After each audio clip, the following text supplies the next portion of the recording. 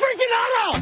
This is Brock and Salk. Brock Ewert is my hero. Jay Buhner just punched me in the kidney. Powered through the Alaska Airlines studio. On Seattle Sports. We're going to accuse you of the interview. Doesn't really work that way, Sherm. This is a show that has my name on it. It kind of does, though. Brought to you by Carter Volkswagen in Ballard. Now here are your hosts, Brock Ewert and Mike Salk. Hello! Yes, hello. Nice win for the Mariners last night, or at least a win. Win's a win. Just kind of... A win's a win, Brock. You don't think too deeply on this. Feisty little Kansas City team that just makes a lot of contacts, swings at everything, and seems to kind of drive this Mariner team crazy. So, I mean, you know what Coach Ewert used to say, right? I mean, pretty simple, Salky. Winners win in the end. That's right. All right. You were bringing up a little shout out to Dave Silverton and his younger brother. You were just telling me a story off the air. Shout out in the first minute. You're right. You convicted me yesterday. I haven't been shouting out enough. So shout out to the Silverton clan. And yeah, man. Winners win in the end. Find a way to win in the end. And if Julio does that and continues to do that and gets over that hump, which has been those late inning, ninth inning deliver, and now it's twice in Kansas City, that is good news. Well, obviously, good things. Julio heating up and 4 for 6 yesterday and just kind of the hero a few different times. It's a big deal. I mean, we can just keep coming back to what Passan told us. This team will go as Julio goes.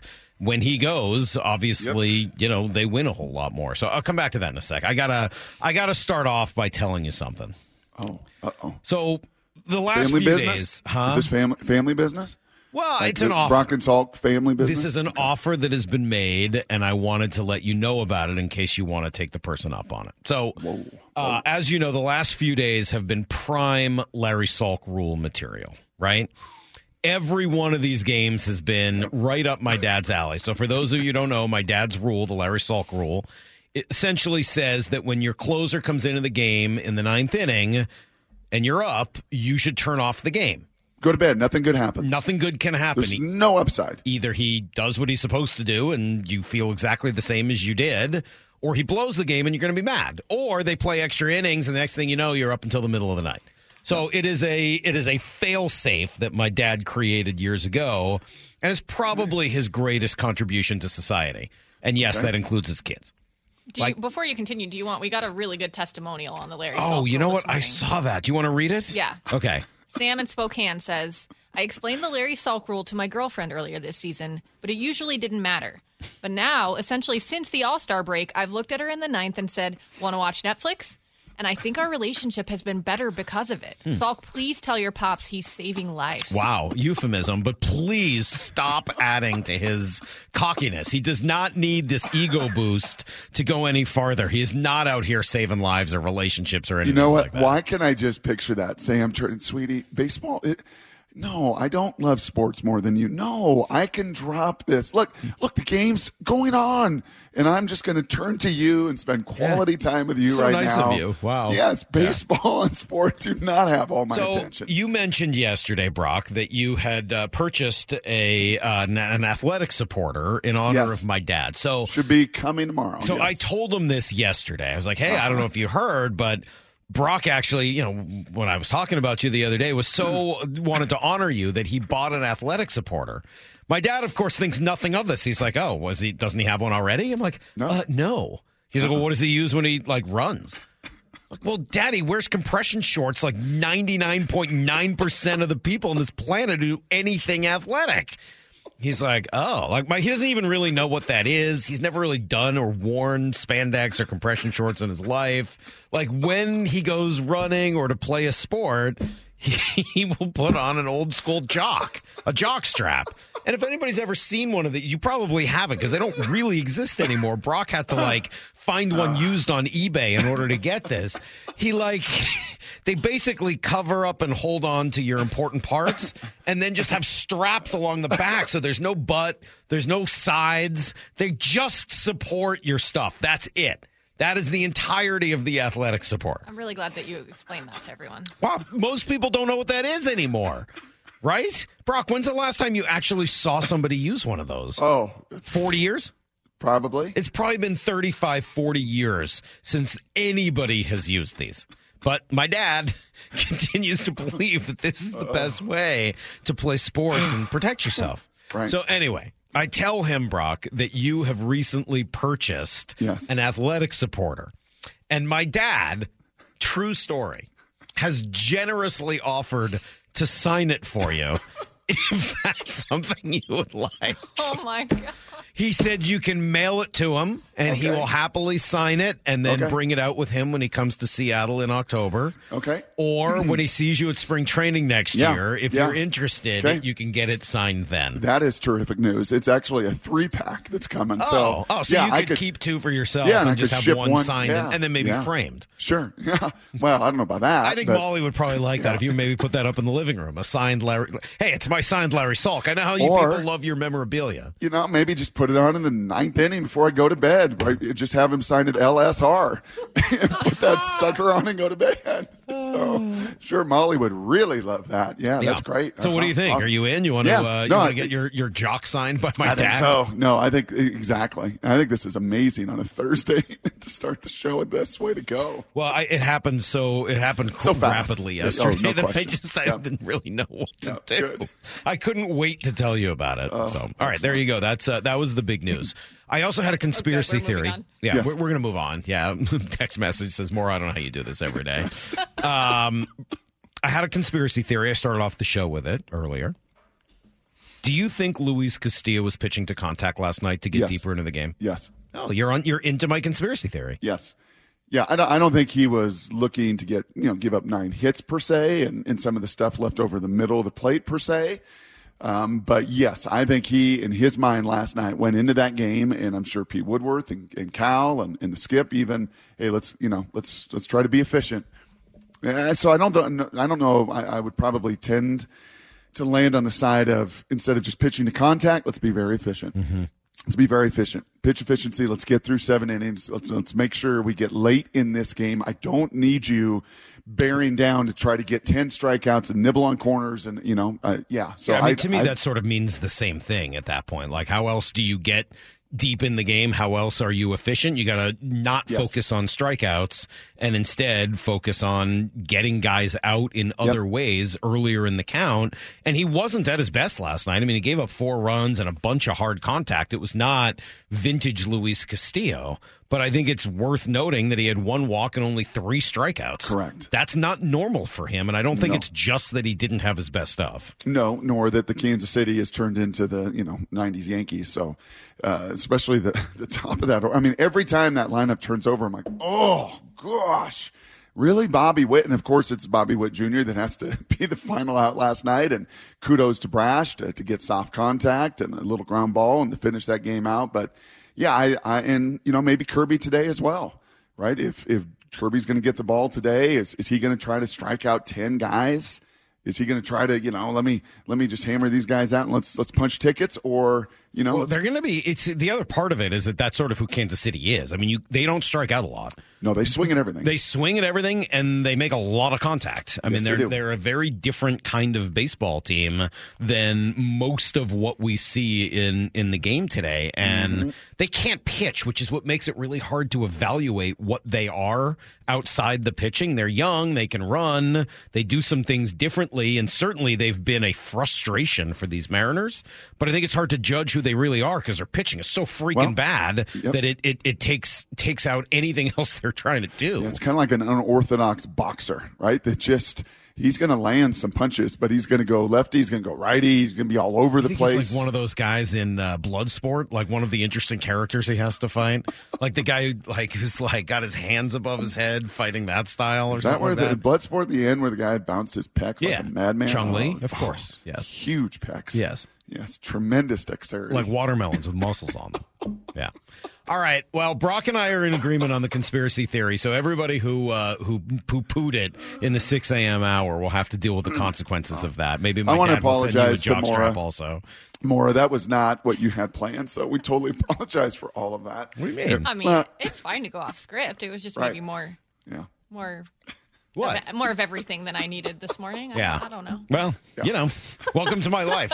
You think I wanted to be hearing about this from my dad yesterday? I didn't want any part of it. You think I wanted Brock to remember this and, as soon as my dad comes up, bring up his athletic supporter each time? Did you send your dad the video of Pete running them gassers in 95-degree heat? But I'm going to have to tell my dad, Dad. Yeah.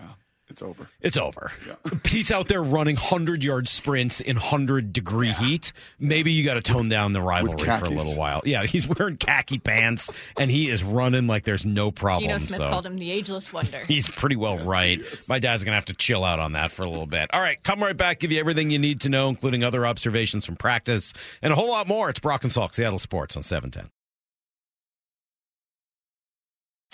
Need to know. 15 minutes past every hour with Brock and Salk. Here's what you need to know. Up first. Well, it was a nice win for the Mariners. Not necessarily the cleanest. It certainly wasn't unstressful, but yeah, maybe you just have to accept that Kauffman Stadium is going to provide some weird games for the Mariners and Royals when they play each other. We did see some important things. First of all, another huge game for Julio Rodriguez. 4 hits, including the biggest one of the night. The look in by Davidson, and now the left-handers 0-1 pitch on the way to Julio, swinging a ground ball wide of first into right field for a base hit. Here comes Haggerty on a score. Caballero running second, heading for third. The long throw to third, and out at third is Caballero. Didn't matter, thankfully. That run was unnecessary. Julio does come up with the big hit, and as Scott Service said, when Julio's hitting, everybody's better. Offensively, obviously, Julio, huge night tonight. Probably the most impressive thing he did tonight was to take this thing to the right field. In a huge spot there in the ninth inning where we need all the insurance runs we can get. It proved to be the winning run in the ball game. And when he does those type of things, he just takes us to another level. I mean, he's an unbelievably talented player, but playing the game that way and understanding what the situation calls for, it was great to see. And he's got the ability to do that stuff. Your guy Teo ended up with the other huge RBI. It was close. I mean, he didn't hit it off all that far. If you're the right fielder there, do you let that ball drop? I went back and watched that a couple different times, and they showed a bunch of replays. He did not have a tremendous sense of urgency. I don't think he believed Dylan Moore was going to take up from third. If you watch it, it's kind of like a QB, right? When you double pat the ball or you take another hitch, that's the foot. That's the 1.5 difference in that route or where that ball is. If he catches it with tremendous urgency and fires home, he's going to get Dylan Moore. Yeah. He did not. He patted the ball. Dylan took advantage of it and got on home. How about 22 more hits between these two teams, man? It does. It feels like spring training. That it's hot, it's humid, it's warm. Ball is flying out of there. So it does matter when it's hot and humid and warm. It does affect the ability of the ball to travel. Oh, it sure does. Yeah. It sure does. Well, why doesn't it look like that in April? Well, not at home. Oh, because it's the weather. Yeah, I thought that was a ridiculous excuse that we should never make. Well, no, it's an excuse and an explanation. I'll tell you this too. I wasn't sure. Usually this season, when the Mariners have that much traffic and go 4 of 15 with runners in scoring position, they don't normally win, but they found a way to win in the end and a chance to win 3 of 4. With your ace on the hill That's tonight. for sure. Astros win. Rangers, Blue Jays, Yankees, Red Sox all lose. So Mariners 6.5 behind Texas, only 1 behind Toronto, but tied in the loss column. Why is that important? It means they control their own destiny. They're 4 behind Houston, 2 ahead of Boston. As Brock said, one more little final game in Kansas City today at 11 o'clock. George Kirby on the hill, which means neither Castillo nor Kirby against the Astros, which just stinks. But other than that, chance to go win this series, 3-1. Here's the second thing you need to know. I had a good time of practice yesterday. It was a little toasty. They weren't in pads, so I thought the offense probably got the better of the defense in general. DK had a really good day. You know who can't cover DK and without pads is Artie Burns. That was fairly clear yesterday. I felt bad. DK was just being DK to him. Your guy, Drew Lock, had a pretty good day. Mm-hmm. Do you know who Matt Landers is from Arkansas? Receiver that can run?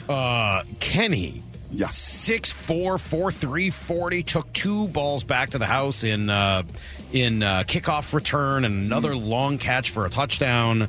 I don't know whether he's legit or not, or if he's just sort of a freak who can do some things in practice in preseason. But you can't coach 4'3" and you can't coach 6'4". Was he one of the 3 names that Pete rattled off with us? I have to go back and check. Guys who hit 20 miles an hour? Correct. In the game, just I don't flying. know. You don't remember that? Jackson Smith and Jigba had a pretty good game or day as well, though he did drop his first pass of team portions. Tariq Woolen looked awesome. The only thing I did notice, I'm not going to back off my guy. I love Derick Hall. Thought I saw him maybe lose the edge a couple of times and lose contain. So it's just a little something to note. 3 weeks in, you feel differently about this team than you did before training camp started? We are at just a day over 3 weeks. Preseason game number 2, Saturday night, right around the corner. The Cowboys come into town. Do you feel better, worse, same than you did 3 weeks ago before you saw everything you've seen? I do. I feel a little bit better. Yeah.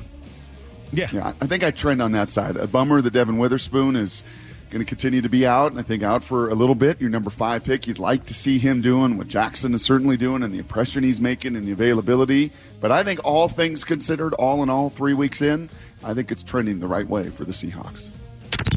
Here's the third thing you need to know. Well, the other thing on the Seahawks is what they're going to start doing here roster-wise. They are, about a week and a half, maybe 2 weeks away from having to make decisions, cuts, etc. And it's only one cut group now. It's not like it used to be with a couple different rounds of cuts. It's really just one time where everybody gets cut at once. They got a lot more talent, certainly more than last year.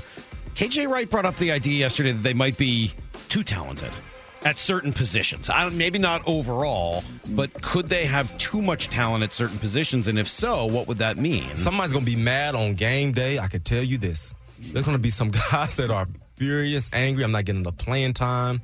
Why me, moping around?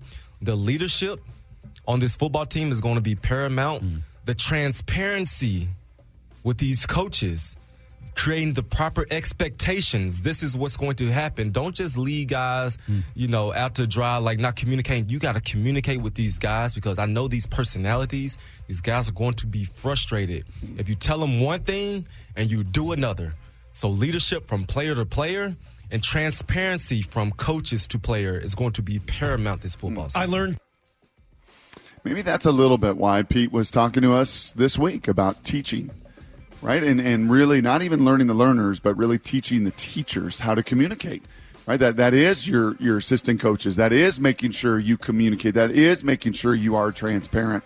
I tend to believe in this violent game that's full of trauma, that as the season goes on, those issues usually work themselves out in numbers, and you're usually kind of scraping for depth. So I tend to believe over the course of the season that will work itself out. But here early, I think there is something to be said about that. Early in this competition, as you try to set that 53-man roster, and I think in particular the back end of this defense where it's probably the richest in supply.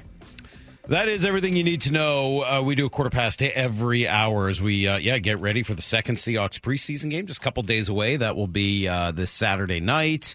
I also just a little programming note. Jerry DiPoto will join us today, but a little late. He's going to be with us at 9 o'clock this morning. Got to juggle some things around because of the early game and Jerry's schedule. So 9 o'clock, we will talk to Jerry DiPoto today about where his team is at, about Julio and his another Wednesday win. Streak, a Wednesday win, back-to-back weeks. 3 weeks in a row. 3 weeks in a row. It's kind of becoming the norm, I would say. Go. Like, you know what the Mariners do? They win on Wednesdays. I don't know what else they do, but they win on Wednesdays. I mean, they've been kind of winning in general over the course of the last month and a half, so probably shouldn't be that surprising. All right, we played you a little bit of sound there from KJ Wright. I got a couple other things I'd like to come back to, Brock, from KJ, who was just awesome yesterday, and if you get a moment, please go listen to the whole show. You can find it at seattlesports.com, but he said a whole bunch of different stuff that I'd like to maybe go a little bit more in-depth on with you. We'll do it next. Brock and Salk, Seattle Sports on 710, seattlesports.com. This is Brock and Salk. Powered through the Alaska Airlines studio. Back in mornings from 6 to 10. On Seattle Sports and the Seattle Sports app. As great as it is having KJ in for an hour every Wednesday, the only problem is I don't get to have the full conversation with you about it right away. And there were a whole bunch of things he said that I wanted to react to and chat about with you this morning, Brock. And I think a few of them are going to find their way into Blue 88 in 15 minutes as well. But let me start here with KJ, and that is what his thoughts on Kobe Bryant, who he was really, really excited about, whether it's at nickel, whether it's at safety, whatever. He was pretty pumped for Kobe Bryant, but doesn't like the way the numbers look in that room right now for him. When I'm looking at this roster, I'm looking at Mike Jack, I'm looking at Tariq Woolen, I'm looking at Witherspoon. There's Trey Brown. There's no space for a guy that had a really good rookie debut. There's no space for him. And so what he has to do is just keep working, keep your head down, let everything take care of itself. When they do put you on special teams, when they do put you at gunner, go out there and make it happen. But what I'm happy is that he's not putting his head down. He's not moping around. I could really see his makeup as a man and as a football player is that when I step on this football field, I'm going to control what I can control. Mm-hmm. You know how many tackles he had last year? How many tackles do you think Kobe Bryant had last year? 44. 70. Sheesh. Yeah, I didn't realize that either. Now, that's not all like solo tackles and assists, so that's a combined tackle number right there. But 2 sacks, as KJ said, a bunch of those forced fumbles early in the year. He was looking like the reincarnation of Peanut Tillman with his little punch and getting the ball out. And I once again, I think KJ's looking at that through KJ's lenses of, okay, I was the will linebacker for 10 years here. Right? I earned my spot. I got my spot. I'm starting every single week. This is the way it's going to go. I'm the man. I'm the man. Right next to Bobby Wagner. And I think it's just a little bit of a different world. It's going to be a different world on the back end of this defense that I do think maybe he won't say it totally publicly and overtly, but I think Pete is realizing this is going to be a matchup. This league is getting more and more to matchups, and I need more personnel, right? I need, when I'm facing Cooper Kupp and the Rams, I need maybe Julian Love, or I need Kobe down in the nickel, or I need Witherspoon down in nickel, and I need to move pieces around, and right, to have those chess pieces. I'm not going to call them pawns.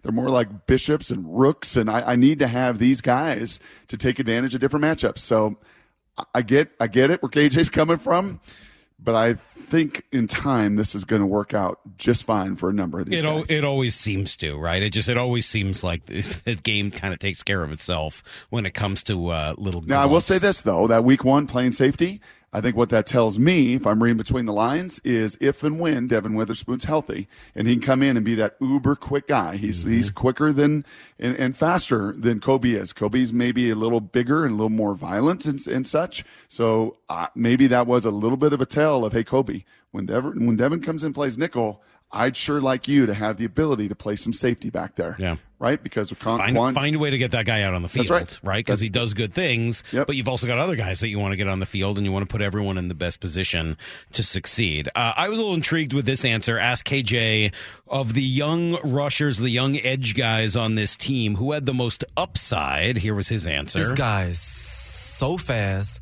This guy could bend so well. This guy is so elusive. He's so creative. And it's Darrell Taylor. And I look at Darrell Taylor. He hasn't even figured it out yet. He has not figured out how good he can be. And I just look at what he brings to the table. He fell into 9.5 sacks last year. He fell into it. He fell into 9.5 sacks last year. And I'm telling you, if it can just click in his brain, like, I am talented, I am good, I'm going to take this coaching from Cliff Averill and Mike B. I'm going to just tap into that dog inside of me. This guy could be a 13, 14 sack type of dude. You buying that? Is he the most talented of the edge rushers? Pure talent? Yes. 6'4", 267, 33-inch arms, twitch, back-to-back seasons, 6.5 sacks. His first time out, 9.5 sacks, as KJ said, right there. And in both of those seasons was not fully available. But to me, potential, Chuck Knox always used to say, is one quote, potential is a coach killer.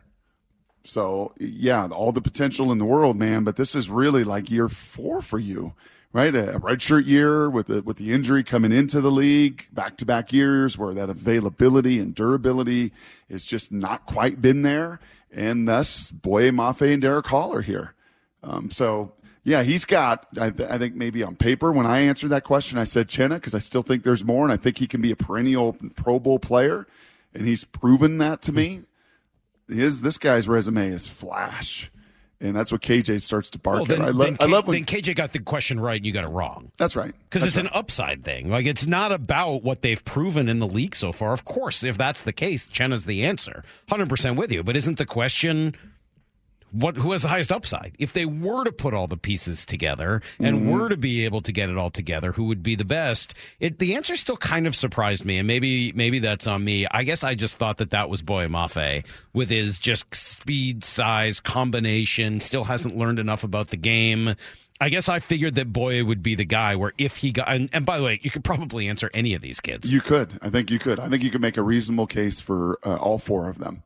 Right? I think I went the safe route and the conservative route, and you're right. If it's just pure flash and style, maybe Uchenna's, got the lowest rating on the high dive.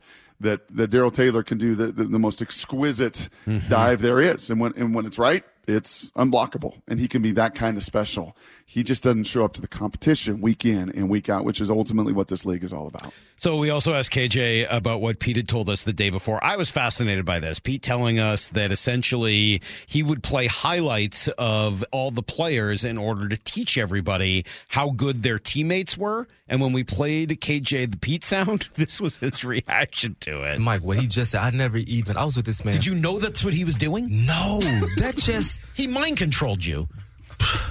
That just hit me right then and there what he was doing. Because we all are on the same practice field, right? We're all doing our thing. But guys are like, we have blindfolds on. The DBs don't see what the defensive linemen are doing during one-on-ones. They don't see it. They're doing their own thing. The defensive line don't see what the linebackers are doing in their individual drills. They don't see guys' makeup. They don't see how hard guys are going during individual drills. And so what he's doing is that he's showing you, hey, this is your guy that you're playing with. Brock, is Pete Carroll mind controlling them? Jedi mind trick. Some sort of Svengali? It was different for me. It was going to Indianapolis was the first time. Now, high school, we didn't necessarily do this. We could come in and watch the game in pieces on Sundays or what have you. College and my first 3 years with the Seahawks, 4 years, Salk, I never did what we did in Indy, and that was we watched the film as a group. Now, the linemen would go separate because the linemen have all their calls and all their techniques, and they can't necessarily – but running backs, receivers, tight ends, QBs, we would watch practice as a group to kind of hammer home that point you just heard from KJ. Like, no, we don't just all individually go in and watch. That's what we did in Seattle. That's what we did at UW. And, we kind of watch our QB drill, and then we talk about the receivers. Wow, look at that terrible route. Oh, why didn't he run that there? In Indy, man, that was real. And I think I've told you some stories where Peyton would even, call out the position coach, like, hey, Gene, is that where that route's run? Like, hey, Peyton, I'll coach the running back. Well, you're not coaching him. He's running at 6. I thought, hey, Tom, how do you want that route? I want to run at 4. Gene, run it at 4 yards. So, it was at times uncomfortable in that room, but there was a high level of what you asked Pete about, trust and accountability. Like, man, you break through the confrontation, you break through the insecurities and sensitivities, and, hey, we are all going to get on the same page. Yeah. So I gave the kids last night at football practice a little Tom Moore impersonation. Oh, did they like that? Was that important to them? It didn't hit as hard with 13 and 14-year-olds as it does with 40-year-olds. The dads liked it. The coaches all got a kick out of it. Well, then I'm sure everything was great. I think the kids were wondering, did Coach Brock just have a stroke? Right, no kidding. Why is he talking like that? So, can I give one little quick shout-out, too? Oh, of course, yes. To a player. And by the way, it struck me last night. You know what's a cool kid's name? It's not going to be as cool for you because of your history maybe or your background, but there's this kid that moved from Georgia, and his first name is Boston. And I'm like, man, he's just the greatest kid. Scott, yeah, Boston Scott. Yes, and it really works. I'm like, man, that is, I don't know. The city's awesome. The history of the city is awesome. It's an amazing city, great place to visit. But his name is Boston, and maybe the most encouraging kid I've ever encountered in my life. Oh, yes. How so? Just, and not even like not an Eddie Haskell. I mean, just a hey, great throw, to teammates. Hey, great throw, great catch. Like, just you'll hear all of a sudden, like, where did that come from? Oh, look at Boston over there. You sure he's not an Eddie Haskell? I'm pretty sure he's not an Eddie Haskell. I guess my question is, can an Eddie Haskell recognize an Eddie Haskell? Whoa. What? You watch your mouth. Well, you don't think that's a fair thing to ask? You think I'm Eddie Haskell? Listen here, Beeve. I am not Eddie Haskell. Well, I'm sure this is a relevant conversation. Give me another KJ. What you got? Very Give me another relevant KJ. reference for all the young folks listening to our show right now, talking about, television shows from the 1950s. That seems... Well, we started with jock straps. We might as well go to Leave It to Beaver. What's going to come at you in the 8 o'clock hour? You can only imagine. In our 40s. It's amazing that sometimes the show sounds like it's being conducted by two actual boomers instead of two Gen X folks. But, that's what used to happen. We used to pay attention to what our parents said. Yep. Here he is talking about Dre Jones and Jaron Reed and what this new scheme is asking them to do. If Jaron is an upfield guy, and if Jones is an upfield guy, get those guys upfield. Let those guys play on the other side of the line of scrimmage. Let those guys penetrate. Let those guys be disruptive. I'm not paying this guy all this money to catch linemen. I'm not paying this guy all this money to two-gap. I need this guy getting TFLs. I need this guy getting quarterback sacks. I need this guy just being extremely disruptive. And so when you look at what they did last year, there is no way possible, Brock, that they didn't self-evaluate themselves, that they didn't watch every game and say, we're going to come out here and do this same exact thing. Is that how you felt? Yeah, about that scheme last year and that front that would continue to get washed like ocean shores into the linebackers. Yeah, that was very problematic. I will say this. And I think we need to hold each other accountable to this, Salk. And Maura, maybe that means you writing this down. Maura, hold us accountable, please. I thought you were saying I need to, you too, Maura. Hold yourself accountable. Maura? Oh, no. Hold yourself accountable. This is important. You just need to write the notes down so we remember. I have a sense. Remember what he talked about with Sheldon Richardson last year? Oh, yeah. Like what did Sheldon forget about that one. What did Sheldon want to do? He didn't want to do anything. Sheldon wanted to eat. Right. He wanted to get his own. Get my tackles for loss, get upfield, make my splash plays, do my thing. Instead of at times the dirty work where you're taking on blockers. That therein is a little bit of the scrape, right? Therein is a little bit of the friction of, hey, there are also times where you got to hold that point. Yes, I would love for you to reset that double team on the other line of scrimmage. Very few humans in this league do it. Chris Jones can do it. Very few can.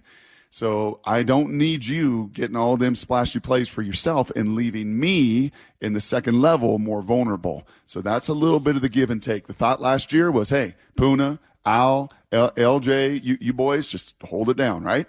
Just doing a lot of two-gapping and even off the ball, as KJ said, step off the ball a yard to really make sure, we hold the point there and don't get overwhelmed. Well, they were overwhelmed. And so much so that the linebackers were often right in that mess. And so that will be a little bit of the tension this year. Like, hey, it's all great. Be aggressive. Get off them blocks. Get upfield. Be disruptive. Get tackles for loss. Absolutely.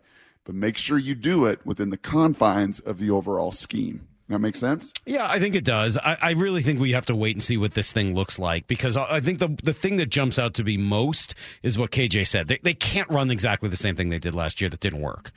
Right, unless the belief is, well, they had the right scheme, it just didn't have the right talent, and they're going to do exactly the same thing, and maybe that's the case. And so I'll rely on you and KJ to sort of tell me what you're seeing out there, and help me decide and find out whether or not they thought it was scheme or whether it was personnel. I think they believed it was more personnel than scheme, based on the fact that none of the personnel is back. Correct. I mean, none of the was guys Cam you Young out there are back. Yesterday, by the way? No, he's not going to be back till next week. Till next week. Yep. Okay, man. So what am I putting in the public record here? Yeah, what I need you to put in the public record is to make sure to ask KJ how all of that aggressiveness matches with the team concept, matches with protecting those Bobby and Devin when those guys need to be protected at times too. Got it. Okay, thanks. I think we're ready? Ready to move on? Ready for more KJ stuff in Blue 88? You know what you and I may need? You and I may need that Lewis Litt dictator. So maybe we'll move the mic away and we can speak during breaks so we can remember. I think we just need a personal assistant, somebody to come in here and just help us with all the things that we can't remember we're supposed to do. I know that it's 7:45, and at 7:45 we do Blue 88. This is Brock and Salk's Blue 88. Blue 88! Blue 88! We take you to the field as Brock Ewart breaks down 3 football questions as only he can. Now here's your hosts, Brock Ewart and Mike Salk. All right, Brock, let's start off with Geno Smith. When you think about him, training camp this year, and what we've heard from him and about him, what stands out? Ooh, I loved his answer yesterday. So he was in front of the media scrum yesterday, and as many words kind of asked, to me, like, hey, man, do you need to do more? And now that you got your contract, can you take more risks and do more? Here was Geno's very explicit answer to that question. Nah, man, I was doing the same thing last year. My job is to go out there and get the ball into the hands of the playmakers, and that's kind of where I focus. I'm not out here trying things. I'm out here trying to get better, and it's a step-by-step process. It starts with my fundamentals and my reads, obviously my accuracy, my leadership, the way that I prepare myself every day. So, no, I'm not trying things. I'm out here, working as hard as I was last year, maybe if not harder. So I want to be the best I can be, and I've got to continue to push myself every day. And to add on to that, when we asked Coach Carroll, hey, what's a step that Geno can take this year? What is something in his game maybe a little underappreciated or that you got to make sure he's on point? Here was Pete with us, Cut 12, just a couple days ago. The main thing that comes to mind is his consistency. For instance, yesterday was the day that he comes to my office. He has this marks from last year's calendar. And he came on this very day last year in camp to talk to me about what can I do better? What can I, where do I need to improve? And it was cute that, he showed up and he's waiting there. He's all sweating after his workout yesterday, and he wanted to know, okay, what do I need to do to get better? His constant about that, and his constant and consistency that keeps showing up, I think is what's going to be the key to this season. We're not asking him to do anything unique or special or out of the ordinary. We want him to just play the game like he knows how to play it. This is why I bite back a little bit at you with the Darrell Taylor and the highest potential and highest upside and all of that stuff. To me, especially now at like 47 and kind of watching my own kids develop and now over the last couple of years helping, coach and teach and try to give some of my institutional knowledge back to younger players and over the years even helping and coach some high school quarterbacks, Mike. It is not what you do once. There are a lot of guys on this planet, I do believe this, that could go play an NFL game, play quarterback, and be very confident, be like, wow, that guy can play. But can you do it over and over and over, right? It was what Tom and Peyton and Drew, gosh, it's what sets you apart is to do those things. One of the things on Hard Knocks, and I don't know if you've gotten a chance to watch those, is, I don't think most people, if you were to survey them, I think most would say, yeah, Aaron Rodgers, kind of a slacker, great talent, just kind of a little bit of a diva, and I don't think you understand that guy's commitment to work. And so they had a scene in the QB room. Did I tell the story yesterday? And if I did, I apologize. Had a scene in the QB room, right, where Zach Wilson and Tim Boyle have to try to guess run or pass. So he takes a snap, and he's 2 steps into his drop, and he's at the mesh point with the back, and they guess run or play action pass, run or play action pass. And it was a great scene. And Tim Boyle one time's like, oh, he's shortchanged that one. That's definitely a pass, or definitely a run. And it was play action pass. It was like, what? What'd you say about me? Like, you couldn't even tell. And that only comes with an unbelievable, consistent work ethic to every single detail. Geno certainly seems to have that at this stage of his career. All right, question number 2. Here's another one from KJ. I got to know whether or not you think this is true. Asked about Derick Hall, he said. And I watched him at practice. That practice I was telling you guys about. He was a right outside linebacker. It was blitz period. And when I tell you he put just a monster long arm on that tackle and just buried that guy to the dirt, I'm like, this dude is for real. And I told him in production meetings when I saw him, I said, I want to put this type of pressure on you, young man. But with the practice that I saw, you could potentially be Defensive Rookie of the Year. And he just looked at me like, bro, what are you talking about? I said, yes. Like, with your skill set, with your strength, with your energy and your effort that you have, you could be Defensive Rookie of the Year in what I saw. And so I'm really excited to see him taking that step in this preseason game. But Derick Hall is going to be fun to watch. Now, is this because they're both from Mississippi, or is Derick Hall legitimately a candidate to be Defensive Player or Rookie of the Year? You know what you got to be very, very, very careful doing in life. Good lesson for all of us. Assuming?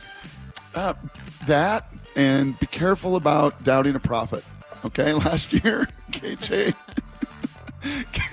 was a prophet a lot more than he wasn't, man. Time after time. Oh, this is going to be a 9-win team. Oh, Geno's going to play great. Oh, come on. Come on, KJ, you homer. That guy nailed a bunch of his prophecies and prognostications. So I'm very careful to say that will never happen.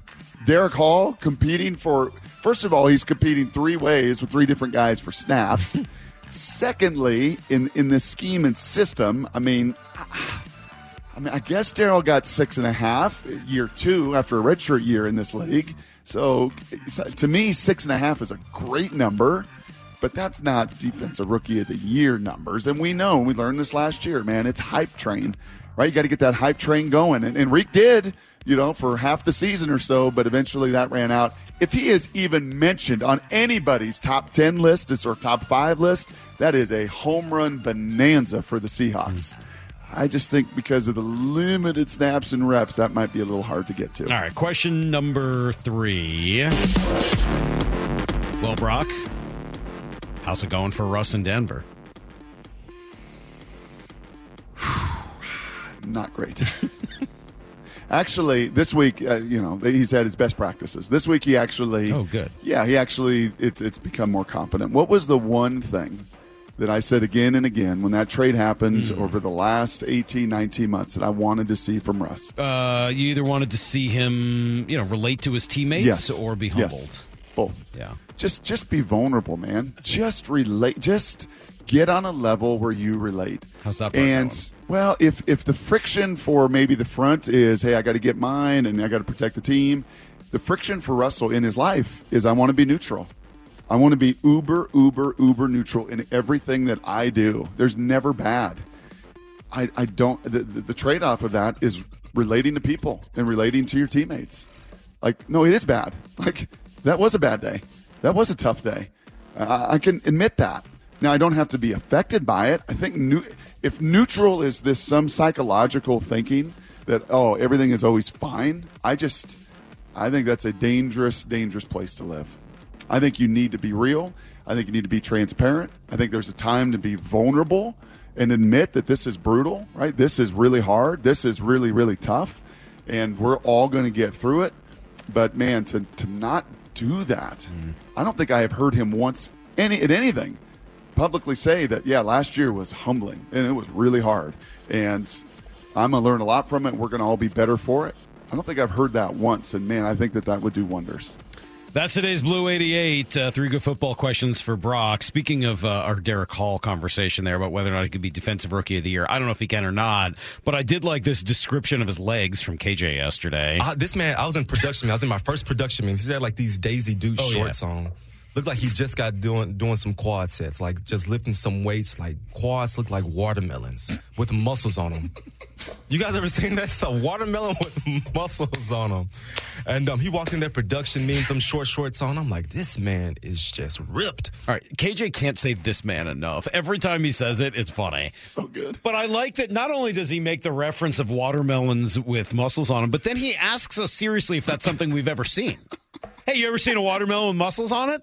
No. Where in the world would I have seen that? Have you seen his knees? He's like, what are you talking about? Hold on, Maura. You make fun. During the break, I showed KJ the picture we have of his knee, and he goes, damn, that's a big knee.